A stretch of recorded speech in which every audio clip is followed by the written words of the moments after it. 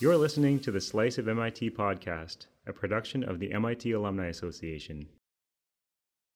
There we go. Do it again. All right, on cue. We're on the way to Monteverde, and we stopped to look at a group of howler monkeys that are right in the tree next to the road. They're making a lot of noise, objecting to us looking at them.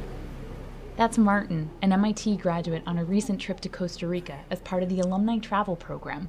He spotted these howler monkeys as we were driving through farmland and jumped out to take pictures and have some laughs.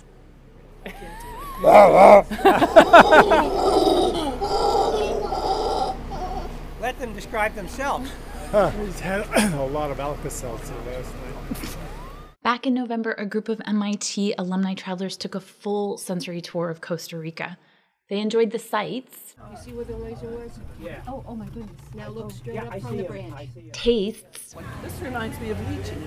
And that one you can only eat one. What happens if you eat the seeds? Nothing. Did you eat the seed? I think so. smells, Oh, it smells good. I can smell it. It smelled like straw coffee. and sounds Wow, just listening to them is neat. of this nature haven. In this episode of the Slice of MIT podcast, we take you on that full sensory journey. You'll learn why an American Quaker left prison in the 1950s to start a Costa Rican town and his difficult journey to get there. Spoiler alert, the story includes sharks. You'll get a lesson in mechanical engineering while on a canopy bridge, and witness sloths, monkeys, and alien-looking bugs. Stay with us. To get us started, here's an MIT cheer from schoolgirls we visited in a village school in the northwestern part of the country. Massachusetts Institute of Technology. Massachusetts! Thank you. Muchas gracias. Today's episode of the Slice of MIT podcast is produced in association with the MIT Alumni Travel Program. They offer more than 35 trips a year to destinations all over the world, many led by MIT faculty. And they're booking now for a safari to Botswana and Zambia, a rail program in New England, and a custom tour of Switzerland. Hold your spot by visiting alum.mit.edu/travel.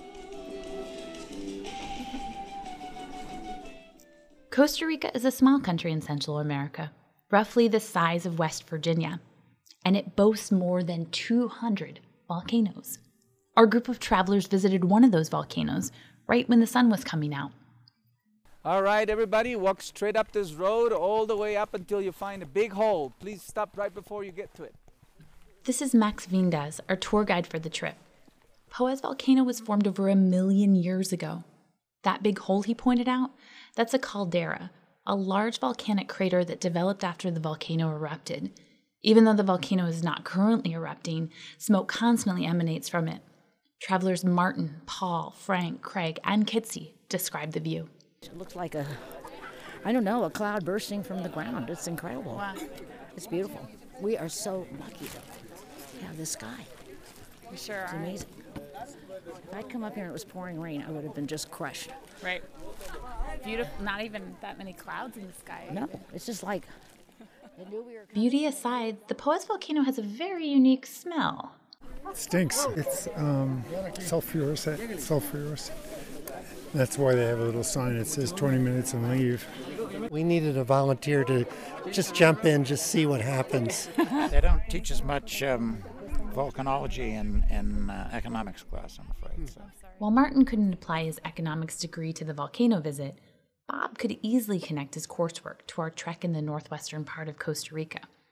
Now let me pause and set the scene for you. Our traveling group visited the Monteverde Cloud Forest. Cloud forests like this one are named for the low-level clouds that hang just above the treetops. And to get from one part of the rainforest to the next, travelers cross canopy bridges. Think long U-shaped suspension bridges, sometimes made of wood and ropes.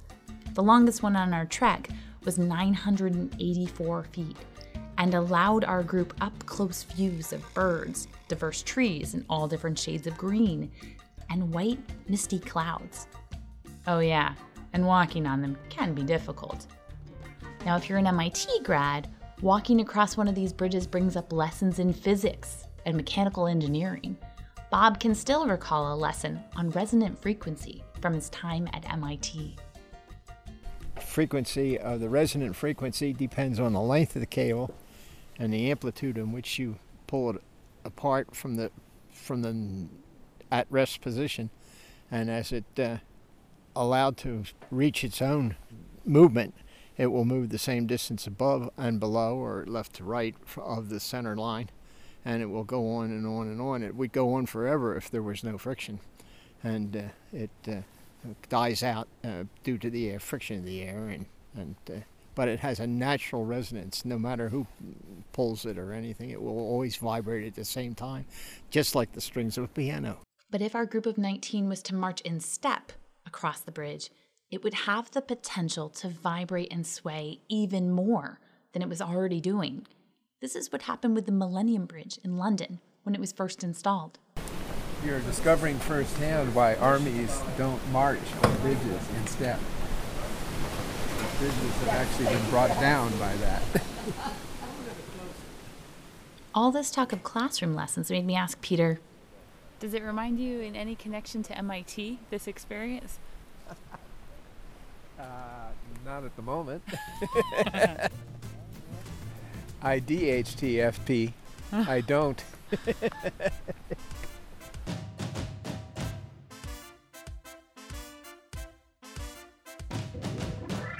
Let's take a detour for a moment and focus on music from nature. Okay, let's go now. It's our turn.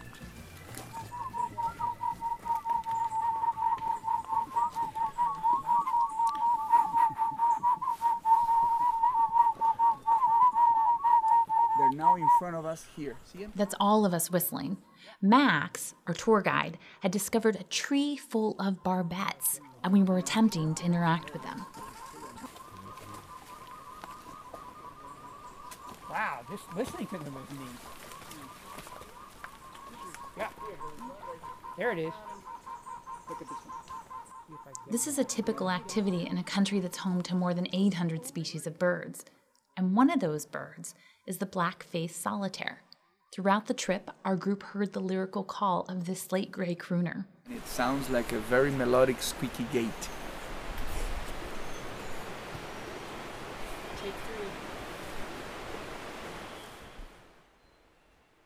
Sometimes our bird sightings were more abrupt.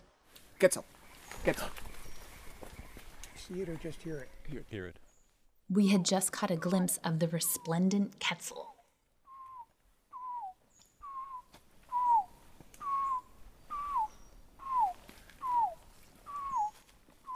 The trip was a birder's delight. We spotted wading birds, egrets, herons, storks, fiery-throated hummingbirds, toucans, and bright red macaws, just to name a few. Paul and Suzanne shared the results of their bird counts. We've been keeping track of all the birds that we're seeing, and we're over 100 I now. think so. We're I'll have to 100. recount. And I think maybe 3 of them are migrants that we see at home. No, more than that. But still. Not many. Not many more. Not many more. So it's very exciting. Yeah, all these new birds. To see all the new birds, And then, to see the animals, to see the monkeys. For many travelers, spotting a new animal for the first time was momentous. This is the first sloth of my life. Okay, who can count his toes? 2 or 3. You should all look. Wow. It's the real thing. That's Vicky. Her goal of the trip was to see a sloth. And Costa Rica didn't disappoint. 1, 2, 3rd branches off to the left. He's just hanging there. Can you see his face? He's swinging a little bit. He's moving a little bit. Sloths are furry, monkey-like mammals that hang from trees and feed off leaves. They move very slowly. The sloth we had spotted, turns out it wasn't a he at all. Baby. It's got a baby. Oh, It's got a baby. she's climbing backwards down the tree with her baby on her tummy, but she's turning around so we can't, to hide the baby, to preserve, keep the baby nice and safe and out of sight. but she is moving incredibly fast, which is giving us a tremendous number of shots, good pictures from a variety of perspectives. We also got pretty close to another Costa Rican animal. This one, much faster moving. White face cappuccino. There he is, right there. Perfect. Great entrance. Another one up in the front here. No, can't get him. Oh yes, where the branches Oh, I see the hopping across that way. Yeah. Going up. The monkey had climbed down to the bottom of the branch and stared right at all of us. Oh, that's a well-trained monkey. Right. Okay, who's got the bananas? So now I ate mine. Bananas are also a popular treat for another common creature in Costa Rica, butterflies. Of the 20,000 known species of butterflies in the world, an estimated 10% live in Costa Rica alone. At the butterfly sanctuaries we visited, these beauties snacked on fermented bananas. Oh yeah, they're all over. Well, one landed in my finger, and I guess it looked like a piece of rotting banana. I'm seeing lots of blue morphs, and nobody's sitting still long enough for a picture. Frank is describing the famous blue morph butterfly with bland dirt brown outside wings when it's at rest. But when it opens its wings, it shows off an entirely different color. Azure, I don't know, like a nice clear aqua. Just sitting there being astonishingly gorgeous. Lois summarizes her love of butterflies this way. I said if there weren't butterflies in heaven, I didn't want to go. But I'm paraphrasing Ben Franklin, because he said if there wasn't beer in heaven, he didn't want to go. Other creatures we spotted evoked different reactions. That's a crazy looking critter. What color is it? It's white with sort of brownish, blackish spots and sort of greenish, like a pale greenish all over. And it looks like it's got spiky things coming out of it. I've never seen anything like that. Lori is talking about the katydid bug we had spotted at the start of our nature hike. All of us crowded around the scope to take a look at this alien-like critter. It looks like something from outer space. Almost like a seahorse. All of this excitement gave travelers Peter and Sonia a moment to reflect. On most of these tours, the group has generally been interested in big things. And on this tour, they're excited about a bug, and that makes it unique and very pleasant. Sonia and I are always the ones that are excited about everything, plants, animals, insects, whatever. And we seldom have any company.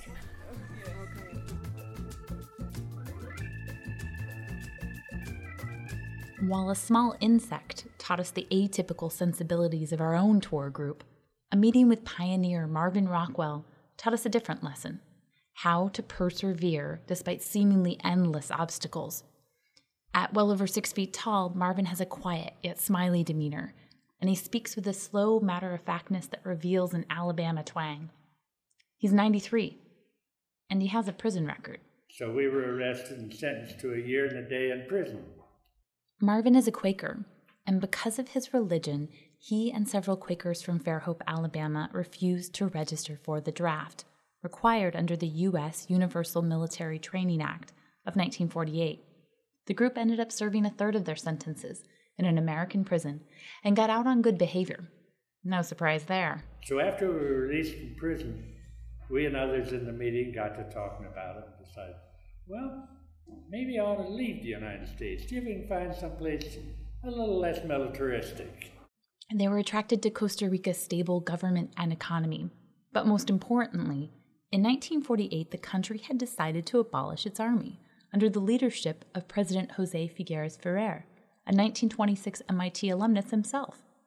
Costa Rica actually reallocated its military budget to education and now boasts the highest literacy rate in all of Latin America.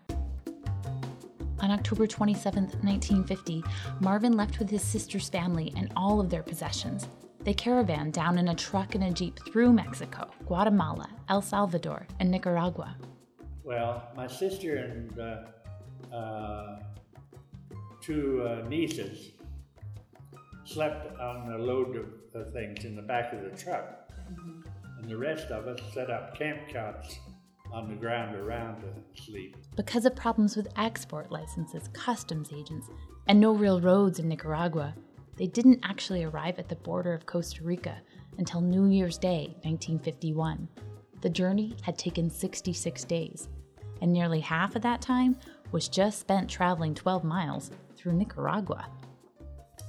Well, we crossed the border in Costa Rica on January 1st, 1951.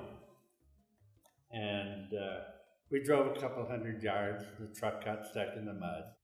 The group decided to set up camp by the nearby river and go swimming. When we came up from going swimming, a man said, "You better not swim in that river. There's sharks in the river." Sharks in the river? We thought we must have misunderstood him. Next morning we went down, saw this fin going up the river and back down. Yes, there are sharks in that river. They had swam in a river connected to Lake Nicaragua, the only place in the world where freshwater sharks live. Despite the sharks, the delays, the rain, and the mud, Marvin's group kept going. When I asked him if he ever worried he had made a mistake trekking to Costa Rica, he simply said, "Well, no. We had faith that we'd make out." After more months of travel, they did eventually make out. The group purchased a tract of 3,400 acres in the northwestern part of Costa Rica. They named the town Monteverde, literally mountain green in Spanish, after the lush green mountainous landscape. So when we founded Monteverde, there were 11 families, 44 persons. Of the original 44, there's still 6 of us. The group set about building their town. When it came time to think about ways to raise money, they decided to produce cheese. And they raised calves for the milk. They purchased 50 Guernsey heifer calves, and they actually brought them to Monteverde, a few at a time, in a Jeep. And they built a little factory with a secondhand wood-burning boiler to pasteurize the milk. For the cheese molds, they decided to get a little creative. For molds, we used Quaker Oats cans. Monteverde Cheese Company now produces over 8,000 pounds of cheese a day. Cheddar, sharp cheddar, smoked cheddar, Gouda, Emmental, Edam, Baby Swiss, smoked provolone, Parmesan, Manchego. The area is now known for its locally made cheeses. So the lesson here?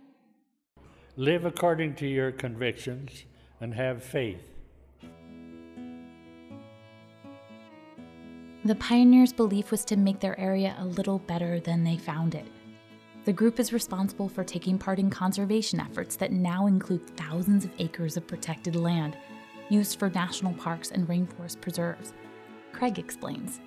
They started a conservation reserve here that's now enlarged to 100,000 acres of land that will change the history of this country. His life was so powerful, and this is a story where one person can make a huge difference.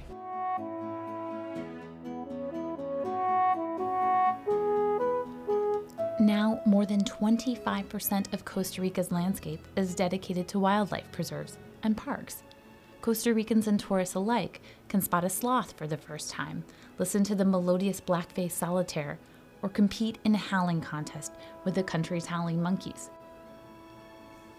And behind those preserves are many more Marvins, Costa Ricans determined to protecting their natural riches for everyone to enjoy. No doubt, the country will continue to attract equally enthusiastic tourists like the MIT Alumni Group, folks that are excited by the littlest outer space bug, the breathtaking volcanoes, and the inspirational stories of others that have made this world a better place. That's it for this month's Slice of MIT podcast. Where have you traveled with the MIT Alumni Travel Program? Tweet us at MIT_ALUMNI. Check out our website for photos of many of the stories from this trip. Many thanks to Max and all 19 travelers of the MIT group, as well as the MIT Alumni Travel Program. for their comments, enthusiasm, and sense of humor. You were fantastic travel buddies. If you want to hear more surprising, insightful, and quirky stories from the MIT community, subscribe to the Slice of MIT podcast on iTunes. Let us know what you think. Please rate the podcast and leave us a review. We'll be back next month with another episode of the Slice of MIT podcast. In the meantime, check out our website at slice.mit.edu. Thanks for listening.